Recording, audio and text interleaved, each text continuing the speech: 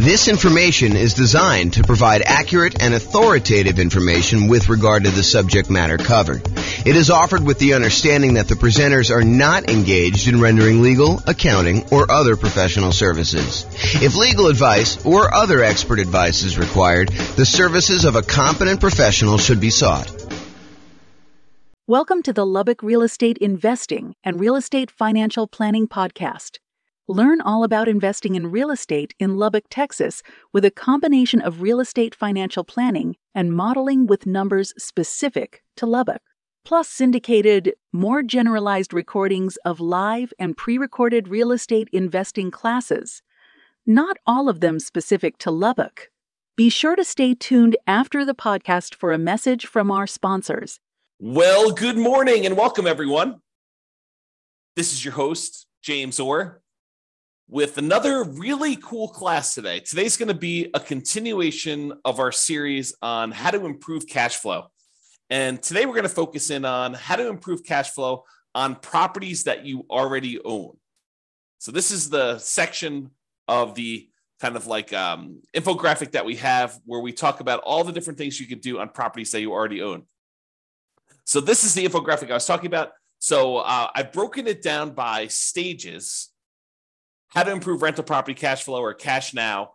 And we've broken it down by stages. The first stage is when you're searching for properties. And we've covered that in a previous class. We're not going to cover that today. The next stage is when you're financing the rental property. And we've already covered that in a previous class. And that's the largest section of options that you have for improving the number of ways to kind of increase cash flow. The second largest is actually today. But financing is the largest group of that. And we covered that in a previous class, so I'm not doing that. We've also covered how to improve property cash flow when you're thinking about which real estate investing strategy you're going to use, whether you're going to do lease options or house hack or things like that, get roommates, change the term of your strategy or whatever you're doing there. So those are all the strategy ones. The improving the property itself is a class we have that's separate than this. Then we've done the one on how to market a property. We covered that previously. That was the last version of this kind of series that we did, is all the different things you could do while marketing your property for rent. Today, we're covering all the different things about properties that you own. And then the final one that we've yet to do is all the different things you do when you're renting the property itself. And so that's another pretty hefty list, which we're going to cover not today, but another class. So today, though, we're going to talk about all the different strategies when you own a property. And I've kind of broken this stage down into 7 different subgroups. And so the subgroups I have, which I'll go into detail in each one of them, is things where you're talking about refinancing or paying off loans, things related to taxes on the property, although I've broken out depreciation as its own kind of dealio because I think it's that important. Then we have another kind of like subcategory of all the different things related to insurance, things related to making payments on things related to managing your property, and things related to maintenance on the property itself. And then, of course, the depreciation one, which I've saved for last, but it's arguably one of the more important ones, especially for the next year or 2 or 3, when we have this kind of like bonus depreciation stuff going on. So let's jump right into the covering things. So let's talk about things you could do on properties that you own to improve cash flow related to refinancing or paying off loans. So I have 3 different options on here. The first one is refinancing to extend the term of a loan on a property that you already have. I think a lot of folks focus in on improving the cash flow on the property that they're about to buy. But sometimes it's about optimizing the properties you already own before you go buy the current property, because sometimes you kind of paint yourself into a corner where you can't do certain things after you buy the next property. So for example, from time to time, and I think that's going on right now, you are limited in the number of cash out refinances or even rate and term refinances, if I'm not mistaken, on properties that you own, if you own a certain number of properties already. So if you already own, let's say as an example, 10 properties, it might be really hard for you to do a cash out refinance on one of your other properties. You almost need to pay off a property first, get down below the threshold that the lender requires, which I think is 10, but go check with your lender to find out what the current rule is. And then you'll be able to do your cash out refinance. So you may want to apply these changes before you go acquire another property, which may or may not move you over the new limit or whatever the current limit is. And honestly, these limits can change. So you may think, hey, look, I'm good until I get to whatever it is, 6, because I'm doing these specific types of loans. And then once I get to 7, then I'll need to worry about that. But while you're in the process of doing this, the rules change on you. And now you have to be concerned when you get to 4.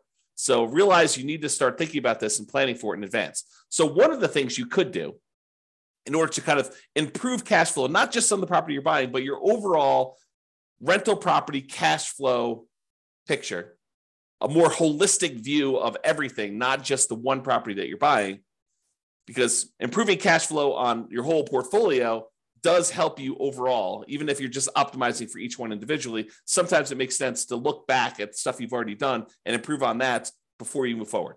Okay, so let's say you have a property and you've owned it for a while, you paid down on the property, and the property value has gone up considerably, and you owe a lot less on the property now than you did when you first got the loan. So the payment was much higher because you used to have a higher mortgage balance, you used to have a higher amount that you were borrowing, and so the payment was based on that higher amount over a 30-year period. Now, 15 years into the loan, the amount you owe is much, much less, such that if you go and you just do a rate and term refinance or extend the term of the loan, is another way of saying that, you're not actually going to pull any cash out. You're just saying, look, I owe $100,000 on this $400,000 property. When I initially got the loan, it was $200,000 on a $250,000 property, but now I only owe $100,000. Now I want to go to the lender and say, look, I want to take this $100,000 that I owe, and I want to extend it out to 30 years now, where I only have 15 years left to pay it off, as an example. Now I want to say, let's extend it out to 30 years, which would reduce the amount of your monthly payment considerably, which could improve your cash flow. And that could be the difference between you being financially independent or not. If you think about that, right? If you go and you just do your rate and term refi, it could get you an extra, I don't know, $300 or $400 or $500 a month. If you do this on multiple properties, maybe $1,000, $2,000, $3,000 a month, and that could push you over the edge of being financially independent. So you really want to think about this and how you can optimize it. So you could refi in order to extend the term. You paid down a loan, you only have 12 years left on it, 11 years left on it, 5 years left on it, 22 years left on it. But now you want to go and extend it back out to 30 years, or maybe even longer if you can get access to a longer loan, which I think will be hard for you as a real estate investor, but maybe it's out there at some point in the future. Just think about it. But you go ahead and extend this loan to go ahead and reduce your payment. So is my loan old enough where I would be able to refinance to extend the term? And in the future, sometime, if you're buying properties in a high interest rate environment and now interest rates are lower, you might also be able to get a better interest rate. The challenge we've had coming out of where we were in the past is interest rates have been really low for a long period of time.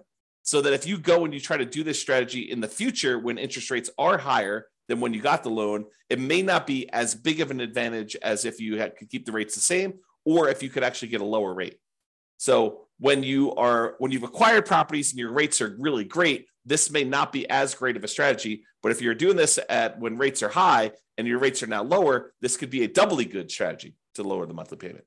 Okay, so that's refining to extend the term. The other one, which we've kind of hinted at, is refi to improve rate. Have rates dropped enough for me to be able to refinance and get a better interest rate?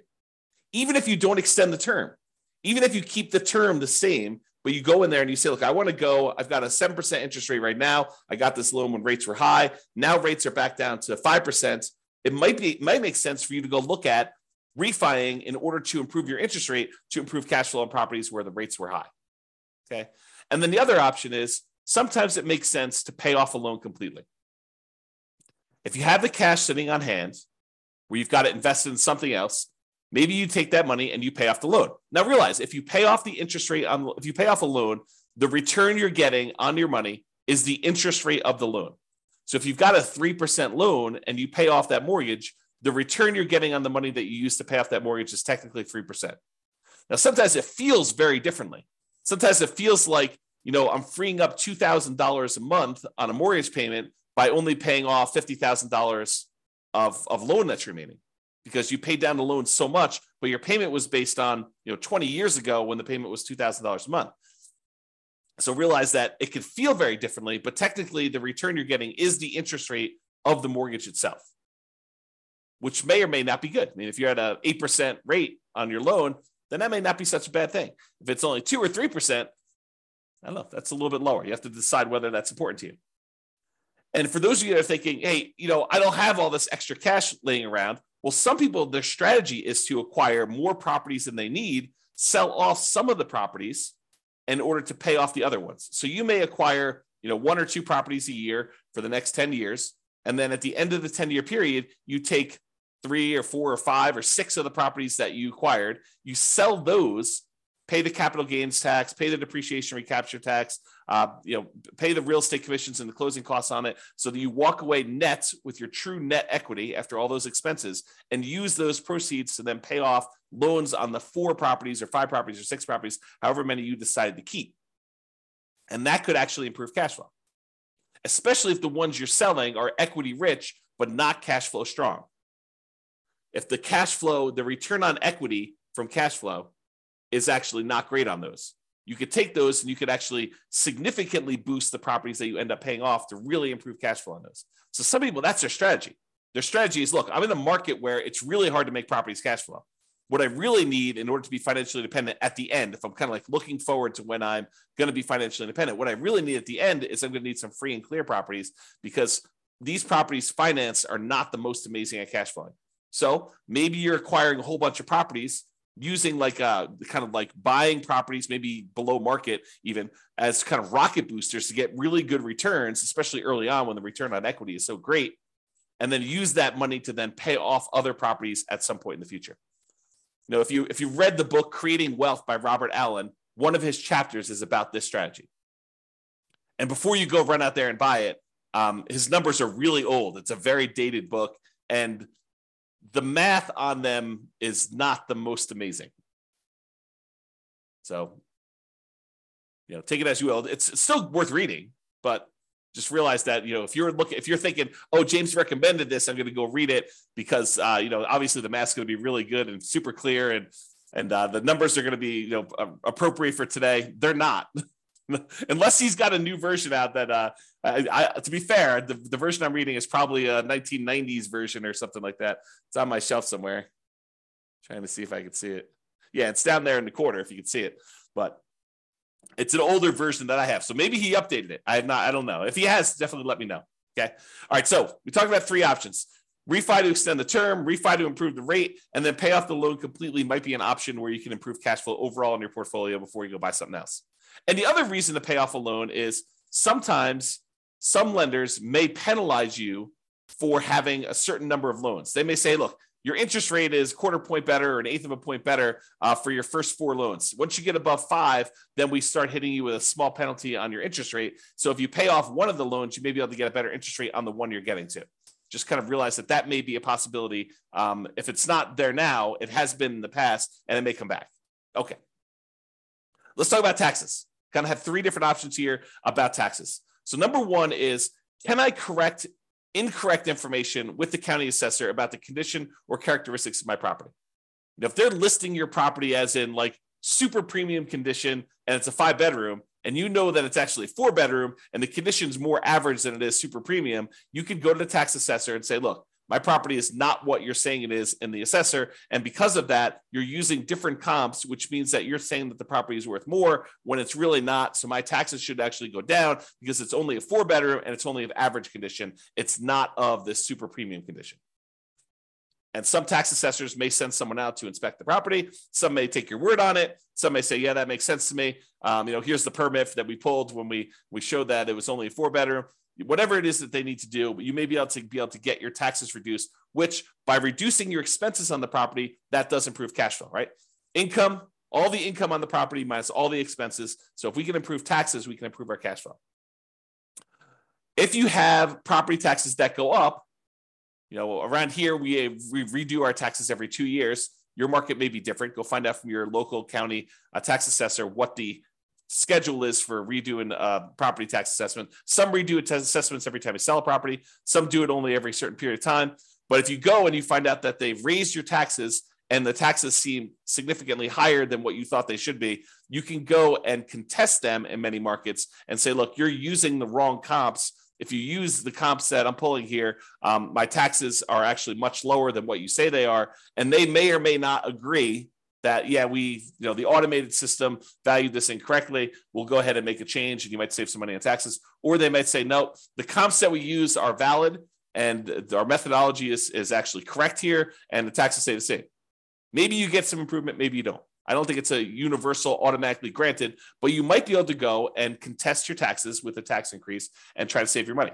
Now, if you can go save, $50 a month on 10 properties, starts adding up, starts really improving your cash flow if you could do this. And also keeping the taxes legitimately where they should be and not a little bit higher than where they should be will help you keep your taxes low overall. So you don't want to let your taxes be high and then next year they're kind of increasing from that point. You want to keep them where they should be by using the right comps, and hopefully the next year they won't increase it using the bad comps again. They'll sort of say, okay, yeah, we were wrong about this. We'll use the right ones, in theory.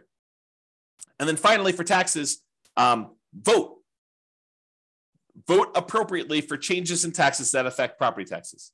So if you're in a county and they're about to add a new tax to the kind of list of taxes that they charge you, and you have an option to vote for or against that, and it's something that you don't believe would add value that you're willing to pay for as a property owner, then vote appropriately. Vote to kind of protect your interests. So go ahead and consider that. All right, insurance. So we've got 5 different things related to insurance that we're going to talk about.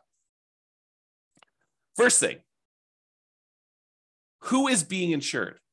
Sometimes we buy properties with people who aren't necessarily the best credit risk people, and their credit scores are appropriately low.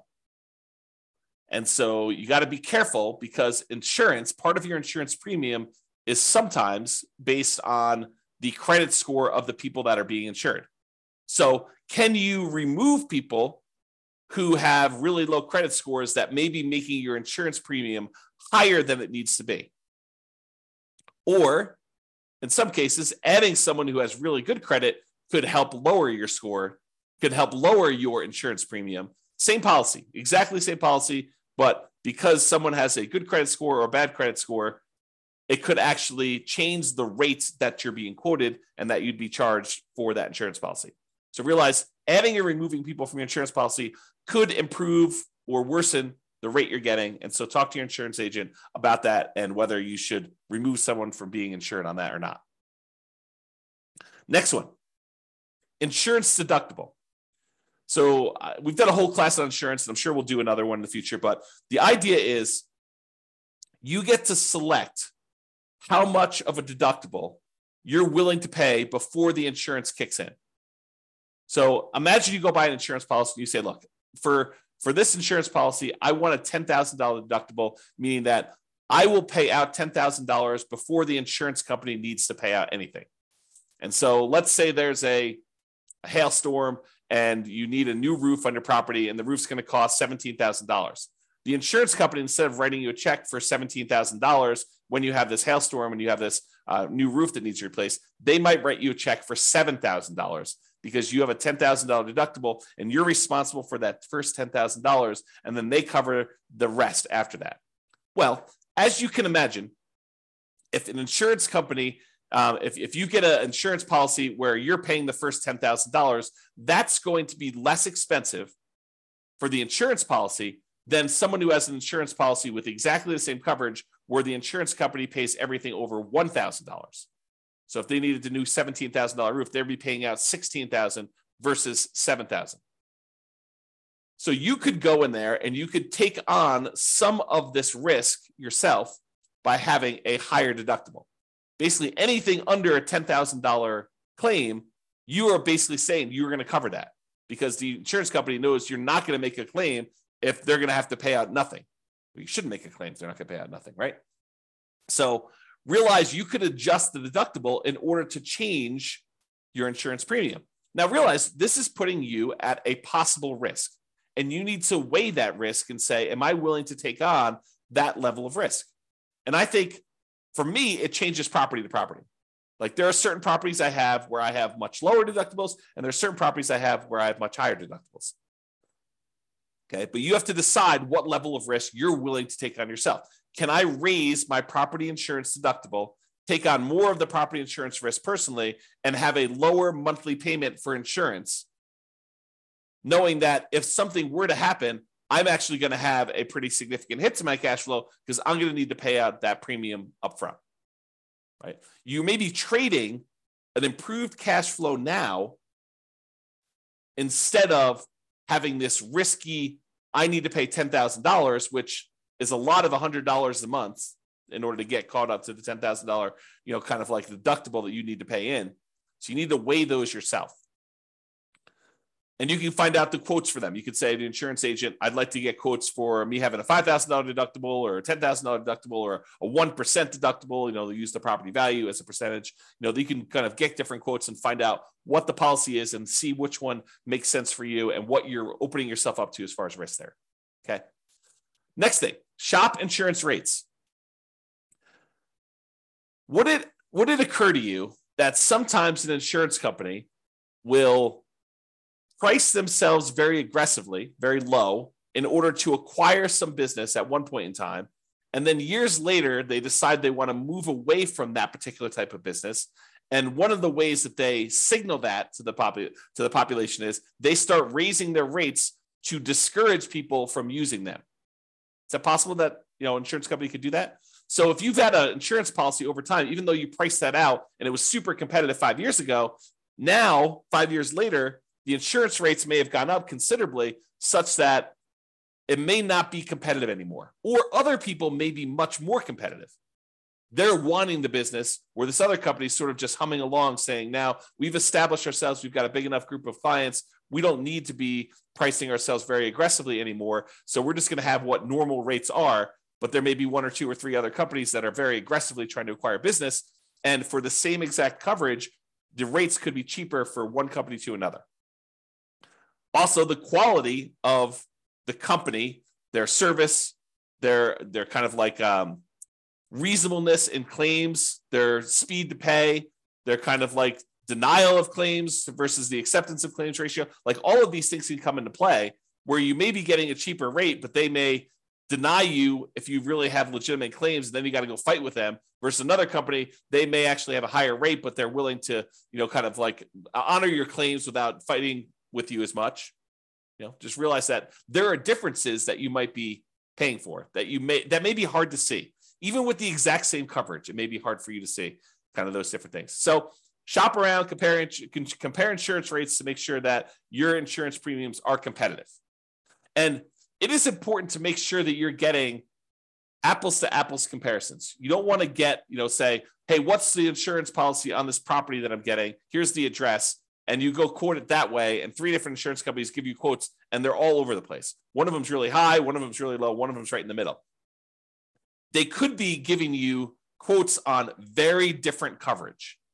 One could cover a lot of things. One could cover the bare minimum of things. One could cover you up to certain limits that are much higher. One could cover you to certain limits which are much lower. One could have carve-outs or exclusions. So you got to really read these carefully, and it's very hard to compare. At least that's what I found when I used to do this. My wife does it now, so I don't do it anymore. Okay. All right, so insurance coverage. Can I evaluate the exact property insurance coverages to make sure you have an appropriate level of coverage? So by going in and reviewing your actual policy and saying, do I really need this amount of coverage? Or do I really wanted to have this particular coverage on this particular property. How come I don't have it? Maybe I should get a quote and increase my insurance voluntarily because it makes sense for you to have that coverage. So evaluating what property insurance coverages you have and make sure that it's an appropriate level for you. Now, what does that appropriate level means? It's really up to you to decide how much of the insurance risk you want to take on yourself versus how much you want the insurance company to have.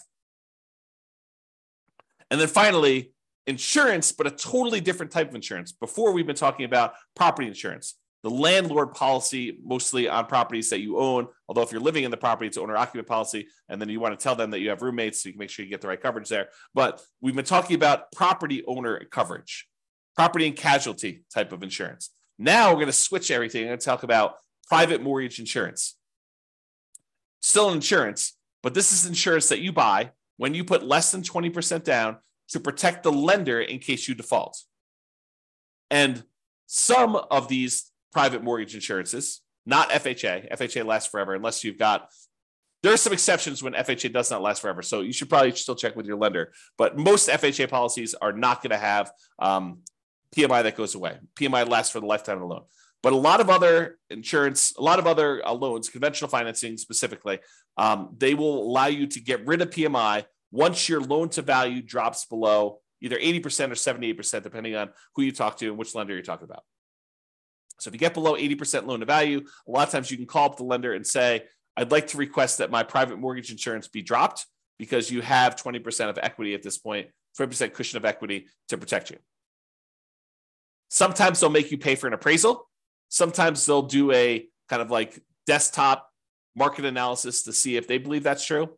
Sometimes they might ask for a broker's opinion of price. But they will oftentimes check to make sure that's true, unless they're using the original loan value, the original property value when you purchased it, and you paid down the loan now below 20% equity, 80% loan to value. Then a lot of times they will automatically just exclude it from there without having to do an appraisal. But if you had a $250 a month PMI payment, which I don't think is out of the ordinary, especially for nomads, and now you can have that removed, that will boost cash flow by $250 a month, which can be significant. You do that on 3 or 4 properties over, kind of a 5 or 10 year period. I don't know, that could be pretty significant improvement to cash flow. All right, let's talk about making payments. And I don't think this really applies to mortgages specifically, although you'll find out from your lender, maybe they will do something with this, but sometimes you can get a discount for auto pay. I've seen occasionally like a utilities company where they say, look, if you're on auto pay, we waive the $3 a month manual billing charge where they send you a bill. If we don't have to send you that, if we do it via email, then we will waive the $3 a month kind of like billing charge, and you can have a little bit less. This is not going to be a $100 a month type of savings, but if you have enough of them, it could add up a little bit. So can you sign up for auto pay on utilities or things like that to avoid a per bill fee charged by the utility providers or whoever the person doing the billing is? And then secondly, sometimes you can get a discount for early payments. For example, some HOAs will say, look, it's $600 a year if you pay quarterly, or if you paid all up front in advance, we do $550. And so you could save a little bit of money by getting a discount for paying things like HOA, or maybe your insurance will allow you to get a small discount if you pay all up front for the year in advance versus paying monthly.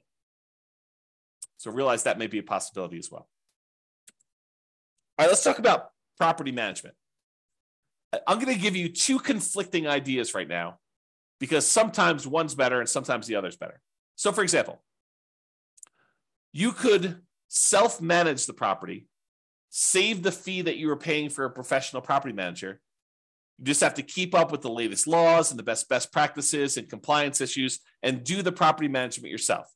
And some people on the recording listening to this, we're going to say, yeah, of course. I mean, that's easy. I'll just go ahead and do this. Why would someone pay a professional property manager when it's so easy to manage your properties? You just, you make a couple phone calls. When you have to turn the property over, it's not that bad. But then most of the time, these things are on autopilot, and I have very little things I need to do with the properties. They're almost like self-managing. Some people will say that. And then some people say, I never want to talk to a tenant. I'm an introvert. I have zero desire to keep up with all of these latest laws. I mean, who can keep track of all this stuff? Fair housing. I mean, that seems like it changes every other day. And, what are the best practices for managing my property? Starting, 15 days ahead of time, wait for the property to be vacant before I market it, starting 60 days ahead of time, what should I be doing for this? And, how do you keep up with all the changes for the leasing laws? And, how do you do all this stuff? And, can I commingle funds? And do I need to have a separate trust account and all that other stuff? I'm just going to go hire a professional property manager. They'll do it. I'm going to find a person who's really, really good, and they'll be able to go and do that. And I'm too embarrassed to go ahead and raise rents every year. A professional property manager will be able to do that for me. And so overall, I think the property management fee is going to be covered by the fact that they're probably going to increase rents when I wouldn't otherwise do it. And I think both of those are probably valid arguments. There's people that are like self-manage, Why pay a property manager for something that's so easy to do that I could do it myself and I will be able to improve my cash flow by doing self-management? And other people are like, I'm going to have a tenant in there and I'm not going to raise rents over a decade or 15 years. And so I'm going to be way below market rent. It's better for me to pay a property manager who's going to keep up with the latest rents, make sure I stay out of trouble, kind of buffer me from having some, kind of law and compliance risk of making a mistake with fair housing, or, I'm doing something wrong, or I'm commingling funds, or I don't have a trust account, or all these other things that I could make sound very, very complicated. But, the people that are managing it themselves, they're like, yeah, it's a non-issue. So you have to decide which one of these makes sense to you. And I think that both of them could be right for different people. If you're wondering what I do, for many, many years, I self-managed. For many years, I self-managed with the help of a property manager. So I had a property manager doing some things, and then I've completely switched over now where I don't manage any of my properties myself. It's all professionally property managed. So that's what James does, in case you're wondering. Speaking of property managers, you do need to manage the manager. That's another tip on here. So can I review my property management statements carefully for mistakes? Property managers are human. They make mistakes. Sometimes a lot, depending on who it is and their policies and kind of like their team and who's doing stuff and how much turnover they have and a whole bunch of other factors that go into that. But sometimes property managers make a lot of mistakes. And so you sometimes need to stay on top of them. Well, you always need to stay on top of your property manager, but sometimes you need to do it more so than others. And that could actually save you. I mean, if you have a wrong bill and they accidentally charge you $1,000 for something that you didn't need to pay, or it was really a $4,000 bill instead of a $5,000 bill, and you don't catch that, that's almost $100 a month. That's pretty significant for cash flow. So take that into account. And then related to that, insist on best practices. Can I insist that my property manager utilize the best practices? Marketing early, way before the property is vacant. Raising rents with each lease renewal. Not just saying, hey, we got $2,000 a month last time, we'll get $2,000 a month this time. Making sure that they do rent comps and push the price if they're starting early. Can you insist that they have the best practices? Now, as a practical thing, you could try to do this, but as a practical thing, if they're managing 1,000 units and you've got one rental and you want them to change their policy and do something different just for you, do you think that that's likely? I will tell you from experience, it probably isn't likely unless it's something that is very reasonable and very easy to do. But if you expect them to change their internal policies to do something very different for you than everyone else, even though that may be the best practice, good luck with that. Now, change that up. You've got a property manager who has 300 properties under management, and you have 50 of them. You have 50 doors. Do you think you have some pull, some sway in getting something changed in their internal policies? I think you do. Okay, so take that into account. All right, let's talk about maintenance on properties. In general, I think it's better to maintain properties, keep them up to date, keep your tenants happy, reduce turnover. A properly maintained property should overall reduce turnover, and turnover can be very expensive. So maintaining your property, can maintain it to minimize the time between tenants. Another reason to maintain your property is then you have less to do when the property turns. If you know that you're keeping up on all the little maintenance requests that you get from tenants, which are legit, then when the property needs to turn over, you don't need to do all those things anyway. They're already done. They're already maintained. Okay. So can you maintain property to minimize vacancy, to improve cash flow overall? And then sometimes we're talking about quality materials. Sometimes it makes sense to use a slightly more expensive material that will last much longer than using a kind of like temporary lower quality fix to save a couple dollars up front. For example, in some units, it may make sense for you to do luxury vinyl tile or luxury vinyl plank, spend a little bit more money up front than to pay for low grade carpet that you know you're going to need to replace much more frequently than the LVT, LVP. Which, if you look at it over a long period of time, it looks like you took a hit to your cash flow. But if you figure out this lasts twice as long, but it only costs 20% more, then you should have reduced your overall expenses on cash flow over a longer period of time, not just in that first year when you took the hit on a little bit more expensive. Okay? All right. This is the last one.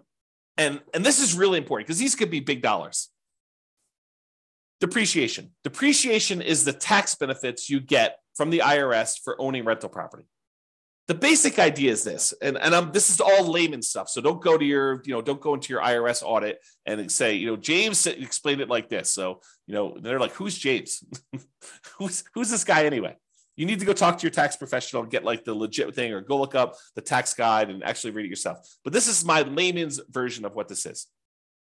When you go buy a rental property, the government says, look, this property is going to depreciate in value over time. The usefulness of the building itself is going to fade over time, such that over 27 and a half years for residential properties, it's going to go from whatever it's worth when you buy it down to zero.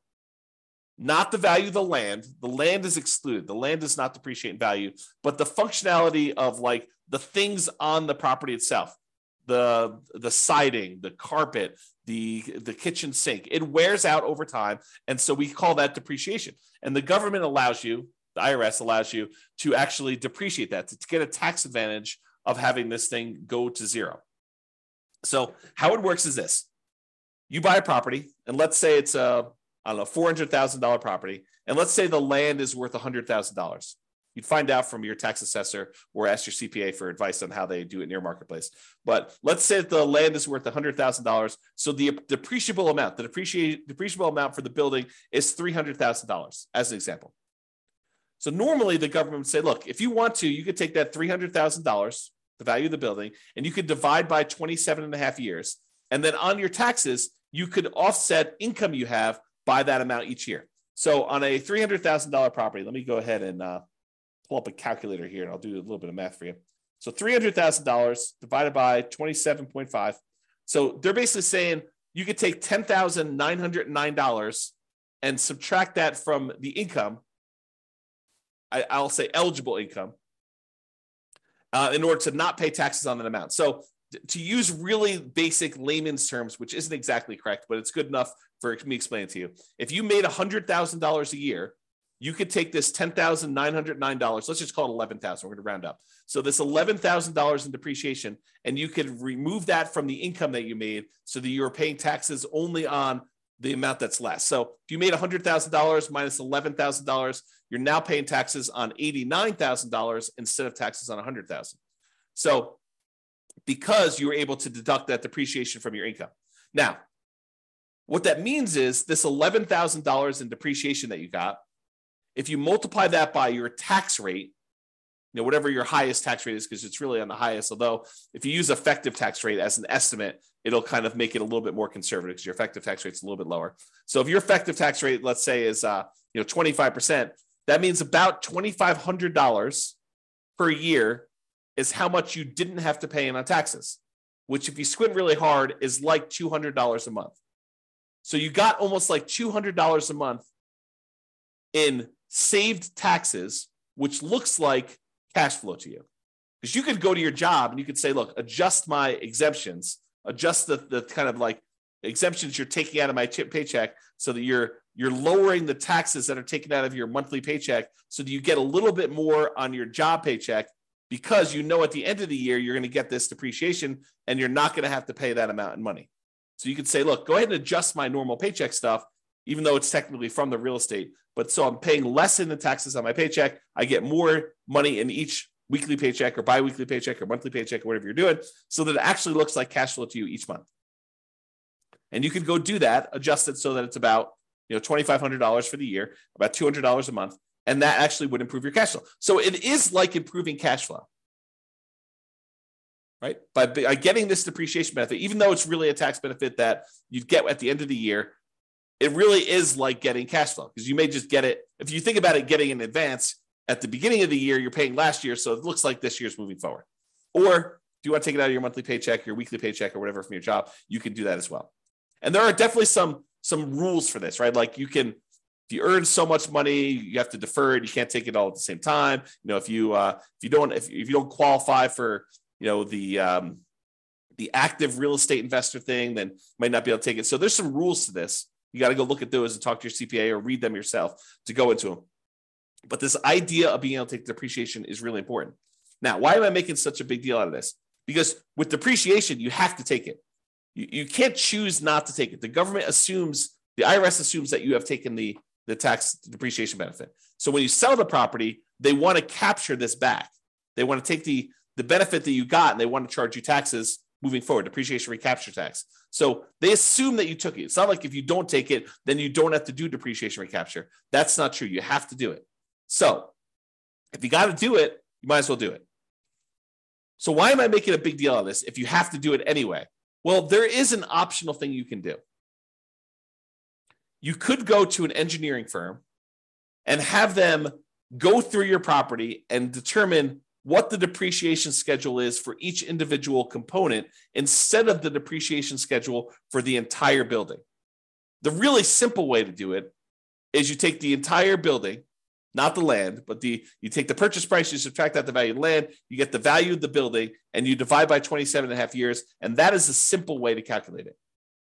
However, you could hire an engineering company to go into the property and say, oh, flooring, that's a 5-year depreciation schedule. So instead of taking this $3,000 building and depreciating everything over 27 and a half years, they break out each individual component into its real depreciation schedule. So flooring may be 5 years. So now they take all the value of all your flooring in your house and they say that whole value now, instead of taking that over 27 and a half years, we are going to take that over 5 years. And so that actually can make the amount of depreciation you get much earlier.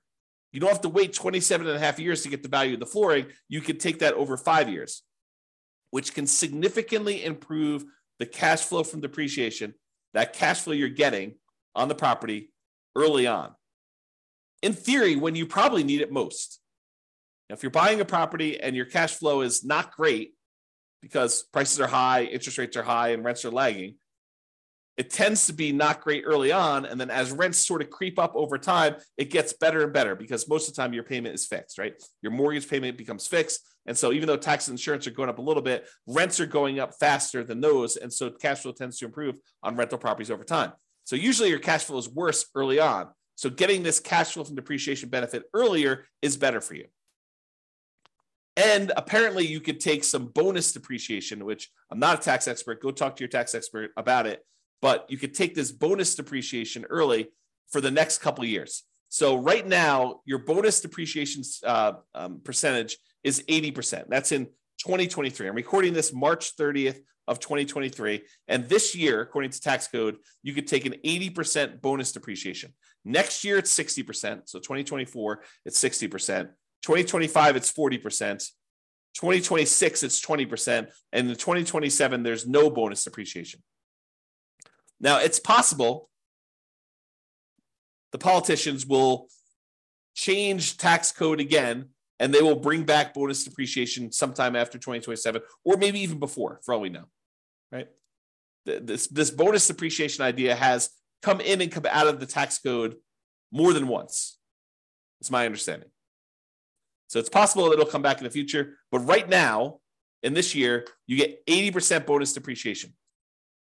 So if you were going to go buy this $400,000 property that has $300,000 in depreciable amount, an estimate of what this bonus depreciation might be is somewhere between $30,000 and $45,000. Of course, you have to go and look at the actual property and have the engineering report done, and they'll actually do the numbers. But it's somewhere in the range of $30,000 to $45,000 in bonus depreciation, which before it was around $11,000 for the normal one. So the bonus depreciation just in that first year is like 3 times the normal. And if you're at a 25% tax bracket, that could be somewhere in the neighborhood of $7,500 in tax savings, which looks like cash flow to you. So if you could get an extra $7,500 that you didn't have to pay in tax, looks an awful lot like, I don't know, let's call it $650 a month. If you could offset $650 a month or add $650 a month in extra cash flow from depreciation to your property from this bonus depreciation year one, would that help you offset some negative cash flow? Or would that help offset some really low positive cash flow with pretty significant positive cash flow? I think yes. And that's on the low end, right? That's like the low end of the bonus depreciation. If you wait to do this till next year, where you buy a property next year, you only get 60%. So that's about $24,000 to $36,000. You take 25% of that, and it's like $500 a month. So it doesn't go away, but it becomes less effective if you're not buying properties this year. Now, in addition to that, you get this bonus depreciation all up front, but you also take the things like the carpet or the flooring rather, and the appliances and the cabinets and all that other stuff, and you kind of force that into a more compressed time period. You get additional depreciation over the next 5 years because that you've moved up. Now, realize this is not creating nothing out of thin air. You were going to get this depreciation benefit no matter what.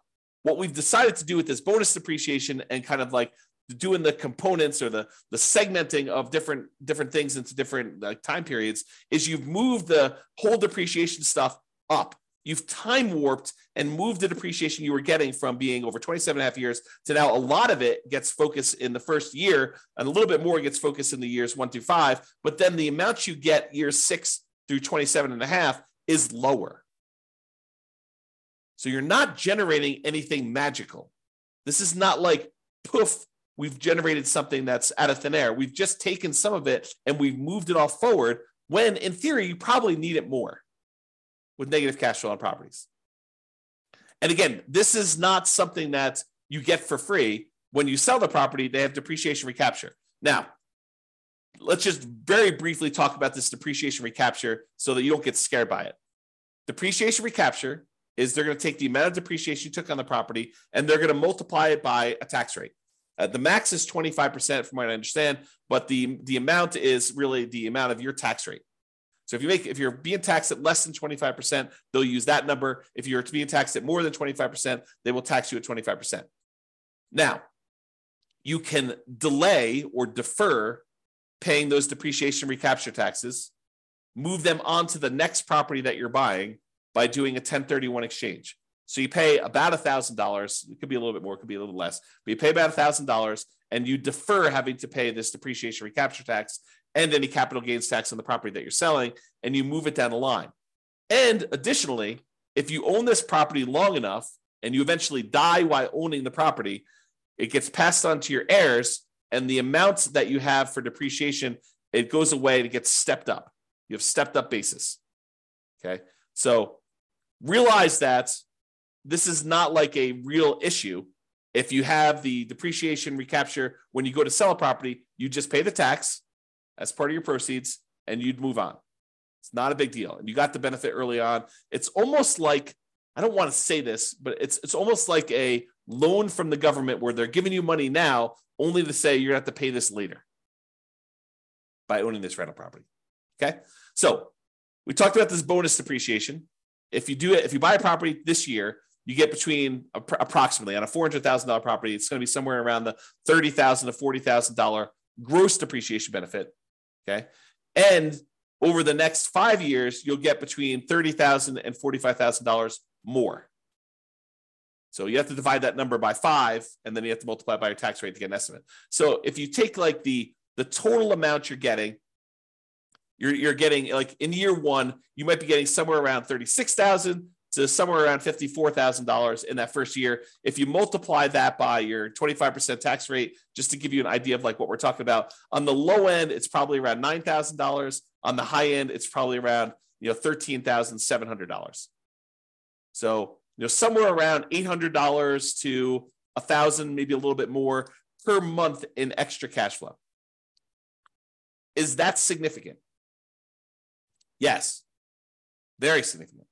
So if you had a property where you're like, hey, I'm getting, negative $500 a month in cash flow because I'm putting 5% down and interest rates are really, really high and the prices have just run up over the last few years and rents aren't that great right now. They're lagging behind. I mean, they're up, but they're lagging behind a little bit from how much prices and interest rates have gone up. Will an extra $800 a month help you in the first year? Yes. Will an extra $1,000 a month help you in the first year? Yes.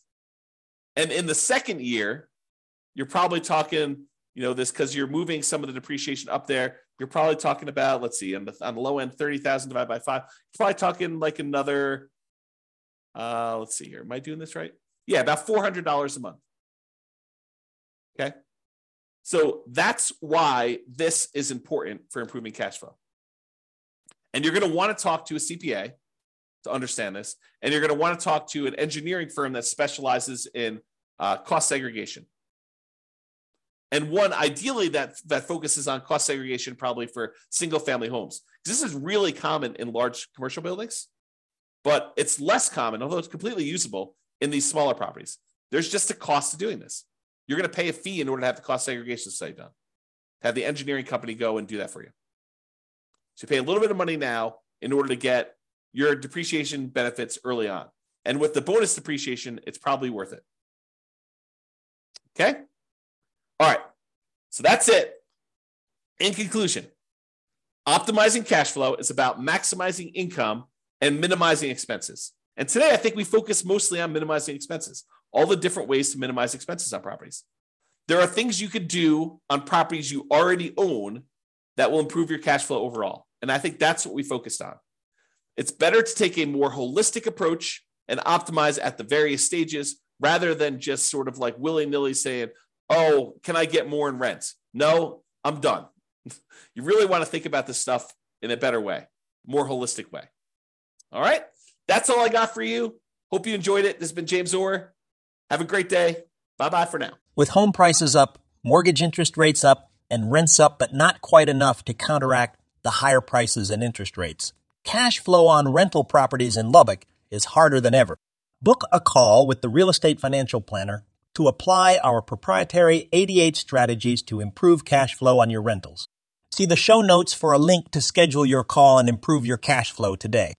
If you're a real estate agent, lender, or professional in Lubbock that wants to help our real estate investor listeners, consider reaching out to learn about collaboration opportunities with this podcast. We'd love to add more value to our listeners by having you assist our investors buy, sell, and finance their real estate investments. See the show notes to schedule a call to discuss collaboration opportunities.